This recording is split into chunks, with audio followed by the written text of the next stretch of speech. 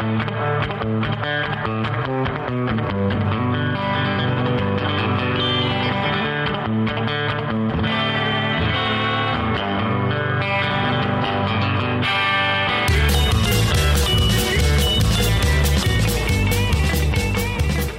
and welcome to episode number 25 of the John Riley Project. It's Sunday. It's December 30th. Tomorrow is New Year's Eve. Wow, we got a great episode in store for you. We're going to be talking about three people here in our local community I think have done some exceptional things that I like to highlight some of their work and offer some of my commentary. And those three people are Poway Unified Superintendent Dr. Marion Kim Phelps, and a guest column that she recently wrote. I also like to highlight the work of Chris Cruz and some of the work she's doing with water and sewer rates. And then finally, I'd like to highlight the work of Amit Asaravala, who also wrote a guest column in our local paper about solar energy. And so those are the topics we're going to discuss. And first, I want to say, hey, thank you. Thank you very much for watching. Thank you for listening. If you're listening on Apple iTunes, on TuneIn, on Stitcher, on Spotify. You know, we try to be on all the different, we're on Google Podcasts now too. So we try to get on all the different audio-only podcast platforms. So if you're listening there, thank you. If you are watching on YouTube, thank you. So I invite you to, connect in the community that I'm trying to create. So you can, certainly if you're following on YouTube right now or watching on YouTube now, right below, there's a subscribe button. Please subscribe. I appreciate that. I invite you to reach out and connect on social media. I'm talking about some things here in the podcast, but I invite all of you to continue the conversation in social media. Go to my website, johnrileyproject.com. There you'll see links to all of my social media, Facebook, Twitter, Instagram, the whole lot. You can also send me a note, and from the website, if you have some suggestions or comments, maybe you'd like to be a guest for a sit-down interview. Love to hear that, or maybe you have a recommendation for a guest. And then certainly if you'd like to be a supporter of what I'm trying to do here, maybe you'd like to be a financial contributor, be a donor, or maybe you're a business, you'd like to be a sponsor. Well, there are ways you can do that at the website, johnrileyproject.com. I invite you to do that. But today, as I said, it's New Year's Eve, and this is a great time of year. I love it. This between Christmas and New Year's, life seems to go at a slower pace. It's a good time to pause, to reflect, to think, to plan for 2019. I've been doing some planning. I hope you've been doing the same. It's also a great time to do a podcast. So here we are. So let's get into it. Let's talk about the three people that I mentioned at the top of the introduction. The first is Dr. Marion Kim Phelps. She is the superintendent at Poway Unified School District, and she recently wrote a guest column that was titled No Place for Hate. This came out on December 12th, earlier this month. It's still available if you want to check it out at pomeradonews.com, or if you have a copy of the paper, the Poway Chieftain or the Rancho Bernardo News Journal. This was published a few weeks ago, but I thought it was such a great column that I wanted to highlight, some of the things that she spoke about and offer some of my thoughts and comments on it. But basically, Dr. Kim Phelps, good job. So what she was doing is really reacting to the recent Poway hate crime that we had. And, I spoke about this in a previous podcast. In case you don't know, the quick summary is that a Jewish family had set up their decorations on the first night of Hanukkah. Some hoodlums showed up, spray painted a swastika on the side of their home, vandalized their vehicle. It was immediately categorized as a hate crime. There was huge outrage and objection from the public, from city leaders. The news media covered it. And there's been a whole ripple effect from it, all people standing up against it. And Dr. Marion Kim Phelps, a civic leader, community leader, the superintendent of our school district, she could have chosen to look the other way, but instead she stood forward, strong backbone, and addressed the issue. So bravo. And in her article, she highlighted a couple of things that she thought were important. And it was interesting because she took the tactic, from the educational perspective, which makes sense. I mean, she runs our school district. So one of the things that she spoke about in the schools is that they're working with young children and having a pledge to end hate. And I think that's a great place to start. You educate children on what hate is and why it's unacceptable, and getting them to, pledge to end hate. And, it's all about, spreading love and not the hate. So a good initial step, I thought, in helping solve this problem, because it does have to start with education. Great place to do it is with our children in the schools. So superior job there. Dr. Kim Phelps also encouraged having a lot of ongoing and difficult conversations about these very topics. And I mean, speaking for myself, I'm doing this podcast and it's not comfortable talking about anti-Semitism or racism or bigotry. I mean, honestly, I thought I'd be talking about a lot of other things in this podcast, but this event was kind of thrust upon us all, and I think it's important that we comment on it. It's important that we have these ongoing, difficult conversations, because that's the only way we can address it head on. That's the only way that we can share and understand and really gain a perspective from different people so that others will understand that there is no place for this kind of hate in our community. So these ongoing difficult conversations are important, and those are things that we need to be doing as adults, as parents, and in her case, as a community leader, and as well as our teachers. I mean, we can look to a lot of adults in our community. So it's good that we address it head on, face the brutal facts, as it were. In her article, she also spoke about adults modeling good behavior. I mean, that makes a lot of great sense too. I think she was mostly thinking of those cases when people act out when they're having a bad day. Some people will revert to their reptilian brain and lash out at a group or a stereotype or something along those lines. And she's offering that we use our better judgment in those cases and exhibit model behavior. Great recommendation, solid advice. And then finally, she spoke out about being an upstander rather than a bystander. So when something as egregious as a hate crime exists, we don't look the other way. We stand tall, we address the issue, and she did exactly that. So bravo, Dr. Kim Phelps. I thought you did a great job with that article. There are a couple of sentences in your article that I thought were outstanding that I really want to share with the audience here, just because they really resonated with me. They're very much aligned with my own personal point of view. She said, and I quote from her article, "A stereotype is defined as a generalization about a group of people without considering individual differences. Stereotypes may start out as ignorance, but they can also lead to prejudice and other hateful behaviors." Well, absolutely. I think we can all agree that negative stereotypes are a horribly inaccurate way to view the world. I mean, this is people taking the actions and bad behavior of a few bad apples and projecting it across a large group. It's a way to assign guilt or blame to innocent people. It's the wrong approach. And this is where I think it aligns a lot with how I try to see the world. And I try to judge the individual and not the group. And I think if we can get to that point where we're judging individuals rather than the group that they come from, that is ultimately going to be the way that we're going to solve these issues of hate crimes, of racism, bigotry, prejudice, etc. It's going to be solved by judging the individual. And we can roll the clock back, to the early 1960s and the civil rights era, and Dr. Martin Luther King Jr. on the steps of the Capitol in his "I Have a Dream" speech. And I paraphrase, but he said, "I have a dream that my young children will live in a world where they will not be judged on the color of their skin, but instead on the content of their character." And this is exactly what we're talking about here. It's about judging the individual's own character, their own behavior, their own skills and experience. It's really about assessing that individual rather than projecting some type of a stereotype or judgment on an entire group.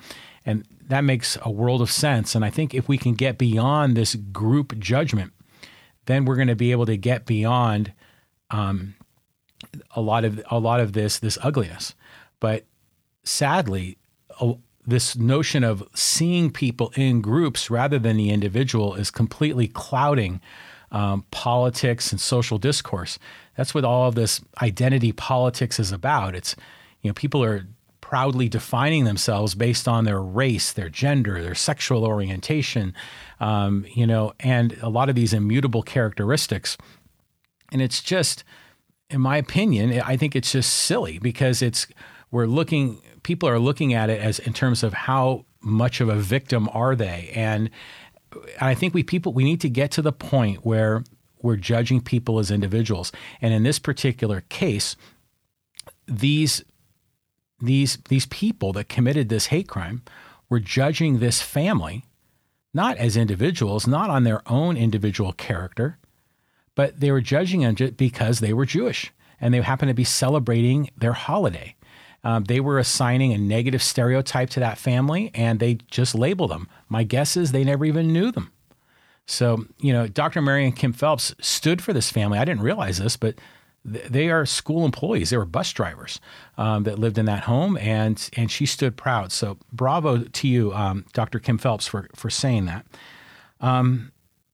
But just to go a step further with this, and you'll hear me talk about, I've often talked about in other podcasts about individual rights because I'm a big believer in individualism being superior to collectivism. And this is one great example of it.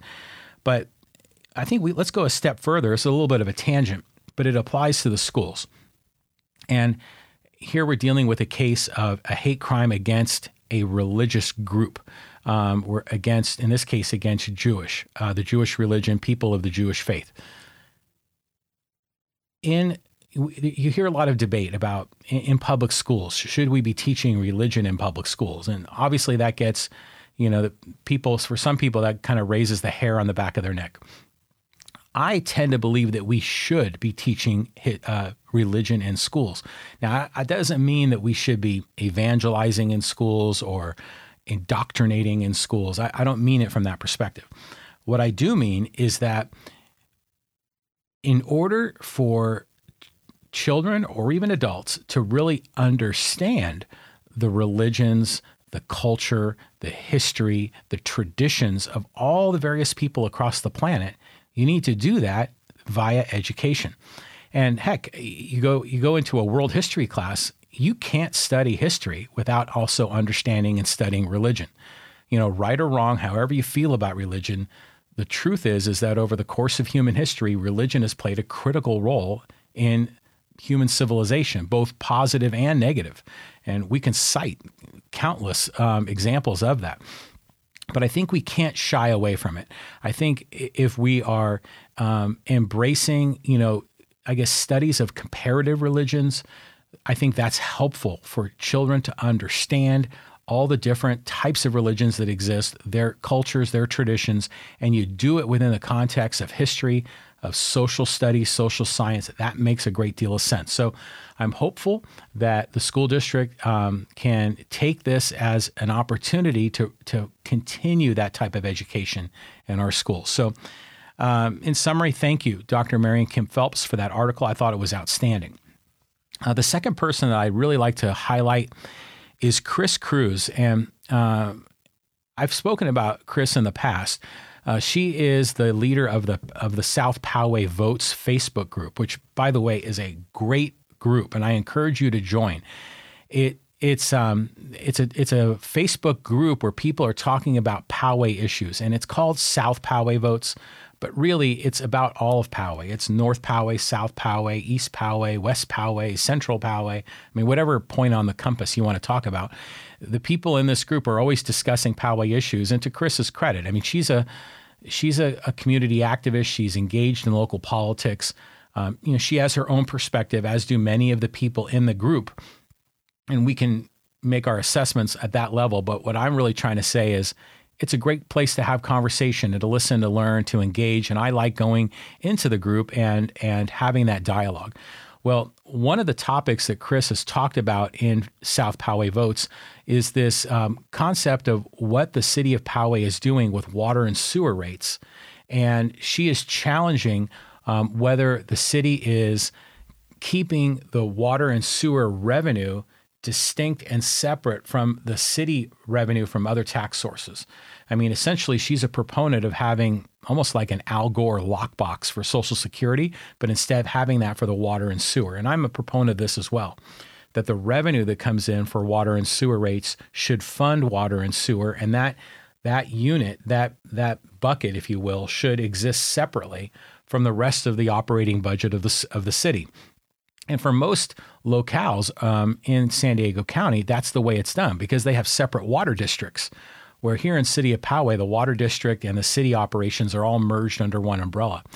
But I think it makes a great deal of sense to keep those groups separate because otherwise it gives us a misleading perception of the financial condition of the city, a misleading perception of the financial condition of our water and sewer operations. Now, obviously, the city operations, which fund sheriff and fire and parks and rec and roads, the primary revenue sources for that are money that are collected through property taxes, through sales taxes, and there are some other smaller revenue sources. It makes sense to keep that contained and then the water and sewer separate. Well, she's always been a challenger of the notion that these funds are being intermingled. She's doing her own forensic accounting. She's doing public record requests, freedom of information requests, and has gathered a great deal of data from the city of Poway to try to get a better understanding. So, in fact, she has put out a call that if there are any accountants that are particularly interested in the topic, she could use some help to better understand that data. So I put that out to you here in the audience. If this is a topic of interest and you happen to be an accountant or someone that's very interested in such data analysis, by all means, reach out to Chris Cruz and offer your assistance. But I think we're going to learn a lot more about some of this in a water and sewer rate workshop that's coming up. And that'll be on Tuesday, January 8th at 7 p.m. I believe it's going to be at the Poway City Hall. And they're going to be rolling out, all the new rates. And I'm sure there's going to be a lot of Q&A and discussion as it pertains to water and sewer in the city of Poway. And they've already released an agenda. And they've said that the prices are going up. And that doesn't surprise anyone, I don't think. So the price for water commodity use rate is going up 4.5%. Water meter charges going up 7.5%. The sewer commodity and fixed sewer charges are going up 3.25%. And the city, in the release of this, has kind of partly rationalized it and said, well, yeah, the rates are going up, but remember that temporary surcharge that we had during the drought? Well, that's going away. It expires at the end of the year. It expires, I guess, tomorrow. So since that's going away, well, we're raising the prices and it's going to be roughly even, so no big deal. And I just think to myself, oh, yeah, here we go. I mean, how often do we ever see a temporary rate increase, a temporary tax end up being truly temporary? What ends up happening is that they become permanent, either directly or in this case, indirectly. So we're going to still be paying the extra fees. So I think we're going to learn a lot more about this at the workshop. So I'm looking forward to going and listening and learning. But I mean, water is an interesting topic in general. For me, it's something I'm fascinated with, and I'm always trying to learn more. I mean, I admit that I only know this much about water, and I know this is a huge issue. There's a lot of professionals that are deeply involved in it. But, I think we can all, maybe you've already seen some of these documentaries. Maybe you've talked to people about the water in the Central Valley of California for farmers and how they have greater access to water. They don't feel the pain of drought to the same level as residents do. There's a lot of, I guess, different rules that applies to farmers. For us as homeowners, as renters, as regular residents, we had to pay extra fees for water. We had to conserve. But some of those same rules didn't necessarily apply in the Central Valley. At the same time, there's a lot of shenanigans that are going on with water rights. And so there's a number of fabulous documentaries. There's a good one on Netflix that talked about this. I encourage you to check it out. It's very interesting. But I think one of the issues that I wonder, and I have this debate in my mind all the time, is water is it a human right? And I think a lot of people believe that.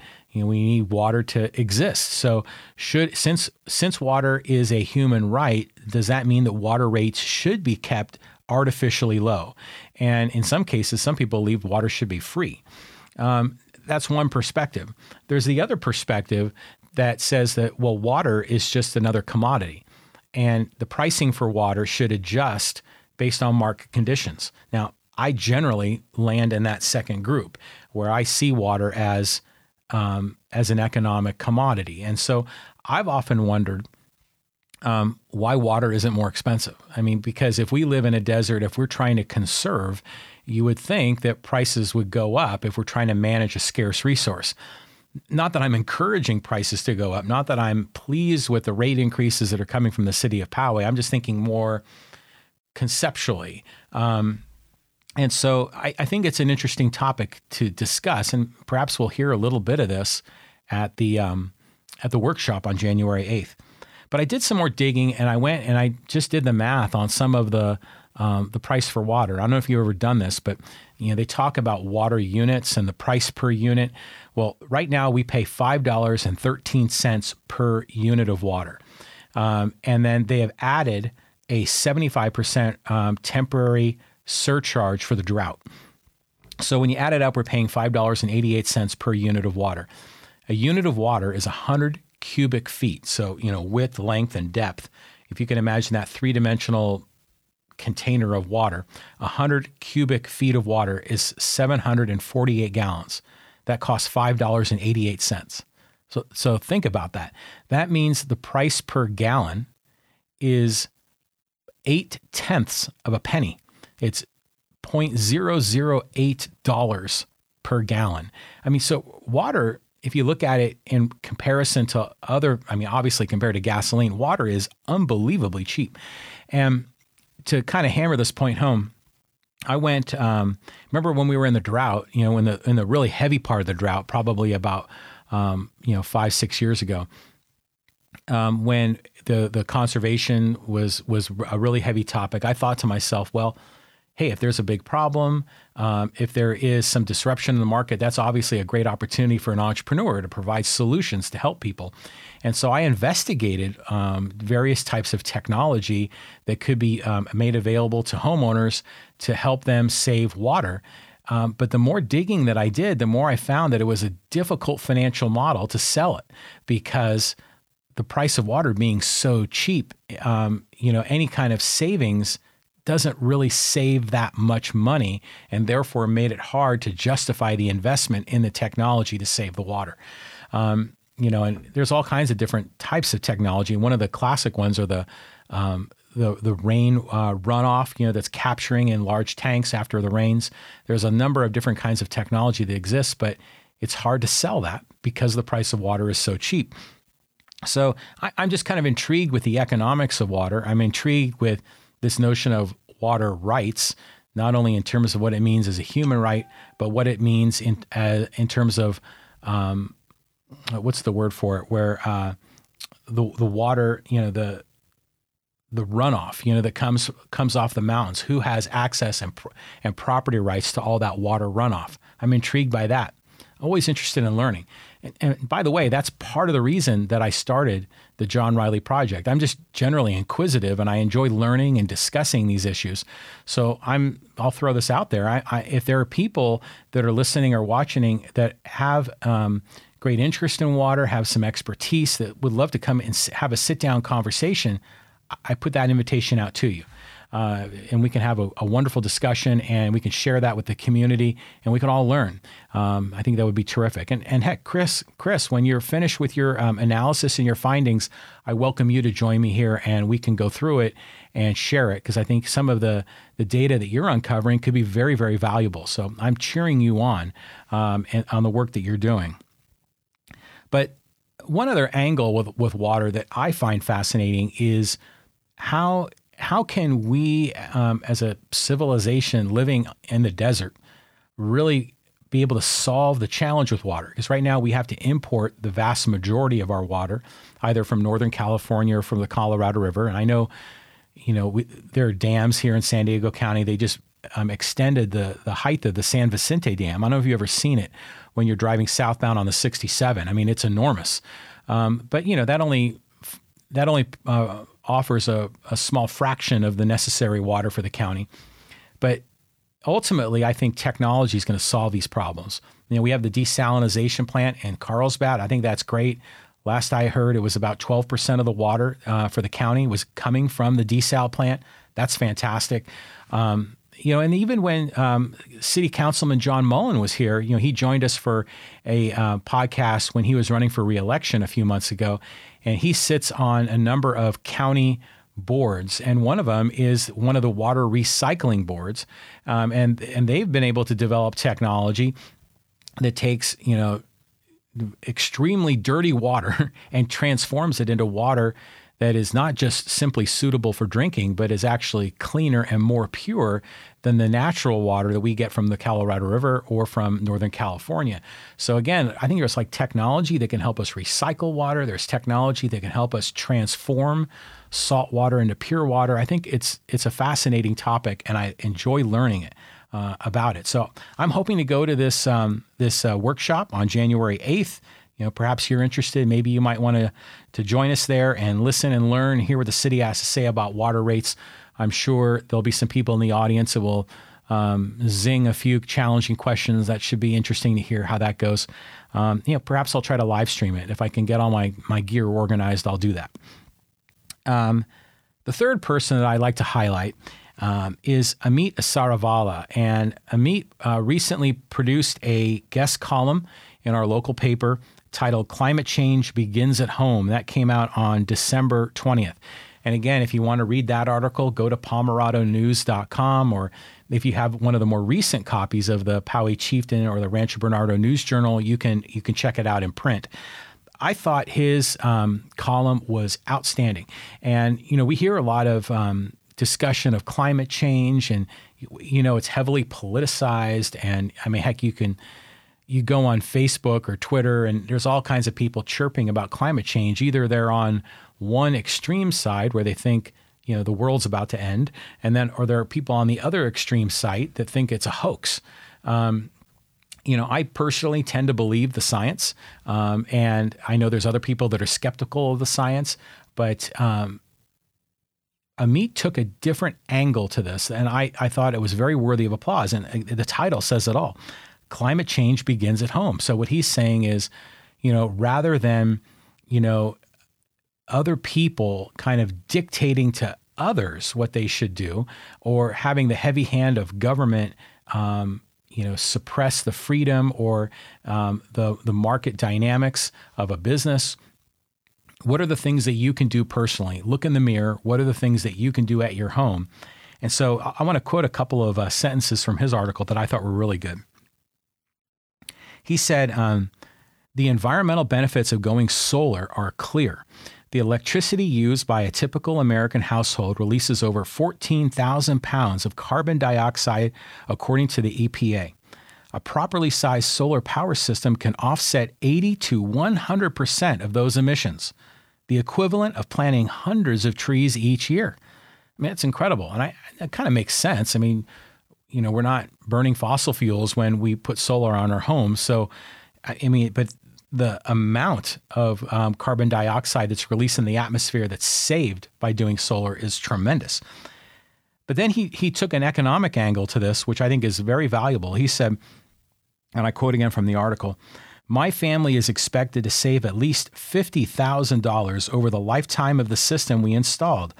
I can think of plenty of places I'd like to spend that money, and none of them include San Diego Gas and Electric." I'm thinking, no one likes paying their electric bill, but I'm sure some people read that, and I bet there were some people that said $50,000. Come on, there's no way.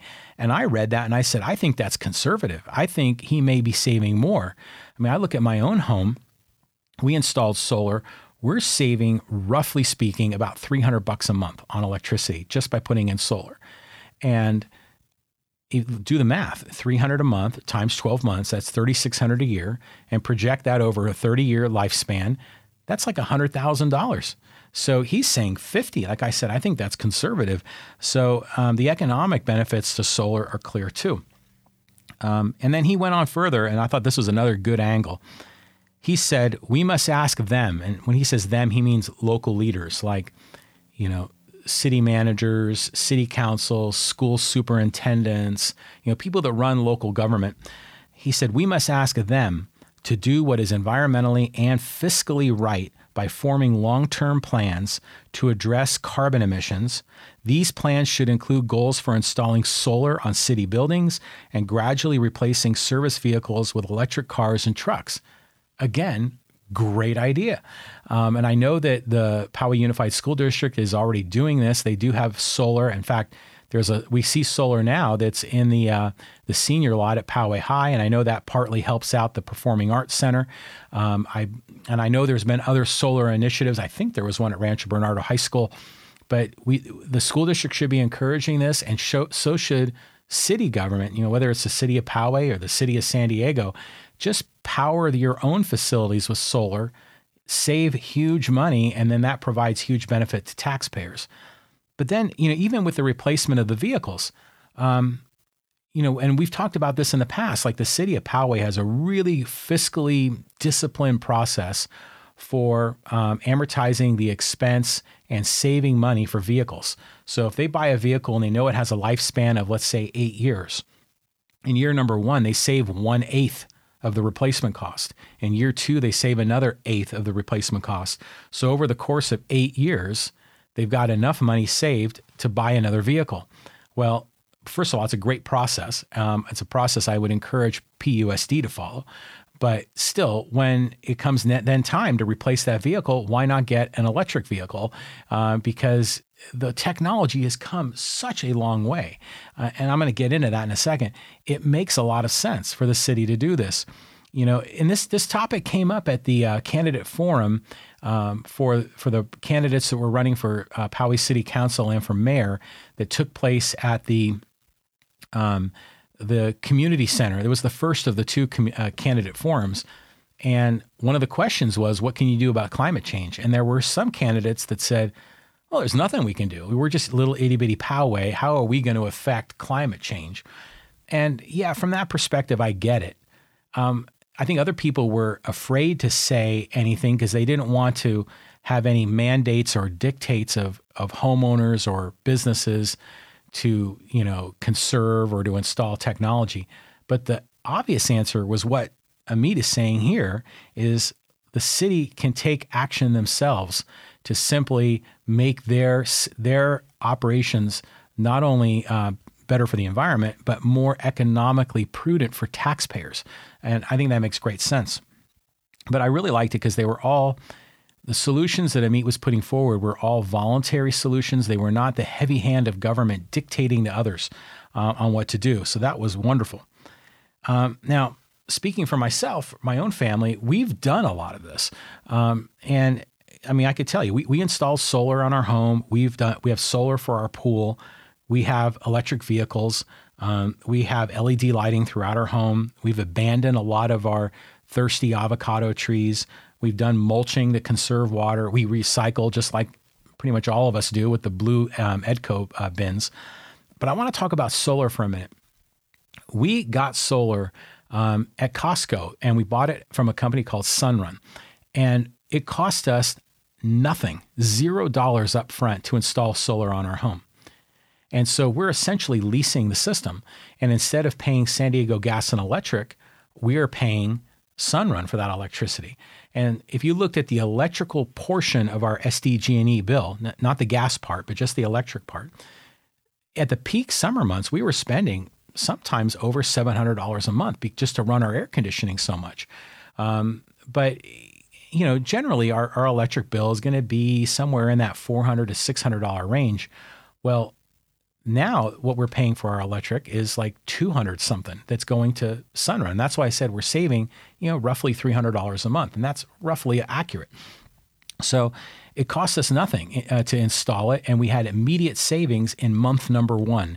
And the other beautiful part of it is San Diego Gas and Electric has some of the highest electricity costs in the entire nation, and the rates keep going up, especially as more and more people are putting in solar. But with this plan that we have, our rates stay the same for the entire term of the agreement. They never increase. So each subsequent year, it's almost like we're putting more money in our pocket compared to what we were spending previously. So to me, it's such a no-brainer. Now, some people are actually making the investment themselves and purchasing the equipment and installing it on their home. And for those people, they're actually able to achieve a far greater return on their investment. We took the simpler way. It was like no money out of pocket and immediate savings. It was just an easy way to go. But if you're contemplating solar, get off the dime and do it, because I think it's a great solution. The other thing I think it's worth talking about are electric vehicles. Our family has been, an early adopter of electric vehicles since about 2013, I think is when we got our first one. So we went from a Ford C-Max, which was a plug-in hybrid, and then we went on to a Ford Focus EV and then a BMW i3. Now we have a Chevy Bolt, a Bolt with a B, and I'm about to get a Hyundai Kona electric vehicle. It'll be coming out in early 2019. The Chevy Bolt is an awesome car. My wife says it's her favorite car she's ever owned. It gets 238 miles on a single charge. So she's able to take that car and drive from Poway all the way up to Los Angeles and back and never have to recharge. It gets great range. It's fun to drive. It's got a lot of cool toys that are in the car. In many ways, it's like driving a video game. So you're trying to always optimize your energy as you go.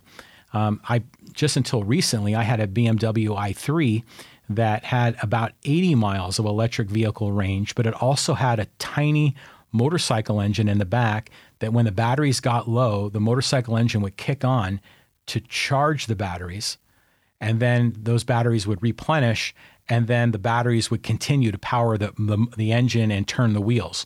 And that car was fantastic. I just wish it had a little bit more range. And that's why I'm holding out for this new Hyundai Kona EV that's coming out. That's going to be around 250 to 260 miles of range. It'll be even more than the Chevy Bolt. So the electric vehicle technology has come a long, long way in a very short period of time. And there's a lot of negative perceptions about it. Some people think that you have a very short range. Well, that's changing dramatically. Some people think the cars are really expensive. That's changing dramatically. The Chevy Bolt and this Hyundai Kona that I'm planning to get are a lot less expensive than Teslas. Some people think they have no power. Well, that's not true. These cars, the torque on them is insane. It makes them so fun to drive. So we love electric vehicles, and these are great things that you can do. As Amit said in his article, climate change begins at home. So, oftentimes when I hear people, when they're people that are strongly politicizing climate change and talking about the things that we need to do as a society, one of the first things I ask them is what kind of car do you drive? And I think it's a good challenge question. And many people are shifting over to these EVs. So I think it's great technology, and I think those are things that we can all do individually. But I will put this out in terms of sort of full disclosure.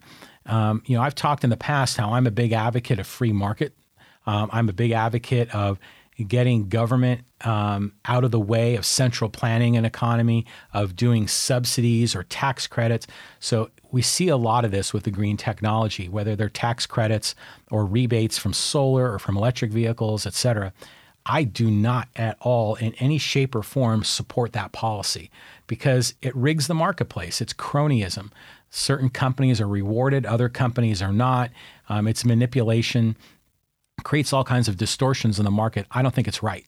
I think government should be more hands-off and just kind of treat people equally under the law rather than distorting it, tilting playing fields. But I am very happy to take those credits. Even though I don't agree with them politically, I know that I don't have any ability to change the system. What I do know is my own reality. My own reality is I pay a tremendous amount in taxes, federal tax, state tax. Heck, even at the local level, we pay quite a bit. This is a way that I can get my tax dollars back. So that's why I'm very happy to go and get solar, to get electric vehicles, because I think it's really the way that the game is set up. Those are the incentives that exist. And so I'm going to play the game to maximize my position. I have no problem with that. It's a lot of it. Some people might say it's a difference between what the reality that exists today or the reality that you would like it to be. Well, I'm going to live in the reality that exists today. And so I'll take full advantage of those. But I do hope that we can get to a point where we don't have any of those kinds of incentives and that each of these technologies can exist properly in a free market. That's the policy that I would hope for. But these incentives do exist. And given how much you're paying in taxes, I would encourage you to take a look at it because it's a way you can get some of your tax dollars back to benefit you and your family. So climate change begins at home. I mean, I think it's a great theme. It was a great article. Amit, thank you very much for that. Really appreciate it. And again, you are always welcome to join me here on the John Riley Project, have a conversation. I've invited Chris. Dr. Marion Kim Phelps, you are also invited to join me here in a discussion. This project that I'm putting together, I really want to have these ongoing difficult discussions. I want it to be a community kind of a project. That's why I encourage you to reach out and connect with me on social media. Go to my website, johnrileyproject.com. There you can see all of our social media links. Connect with us on social media. Continue the conversation. Always looking to welcome guests to participate in the discussion. And, I'm always going to focus on these topics in North County inland, this Poway, Rancho Bernardo, Carmel Mountain Ranch, Sabre Springs, Rancho Penasquitos, Forest Ranch, Del Sur, Westwood, this whole community here. I'm going to be paying close attention to topics here. And so in many cases, this podcast I'm creating it for me, but I think you can get a great deal of benefit out of it as well. So this concludes episode 25 of the John Riley Project. Have a great New Year's. I'm trying to put together a few more episodes right now, so hope to release those very, very shortly. But have a great rest of your holiday season and looking forward to a great 2019. Thank you very much, everybody. Bye-bye.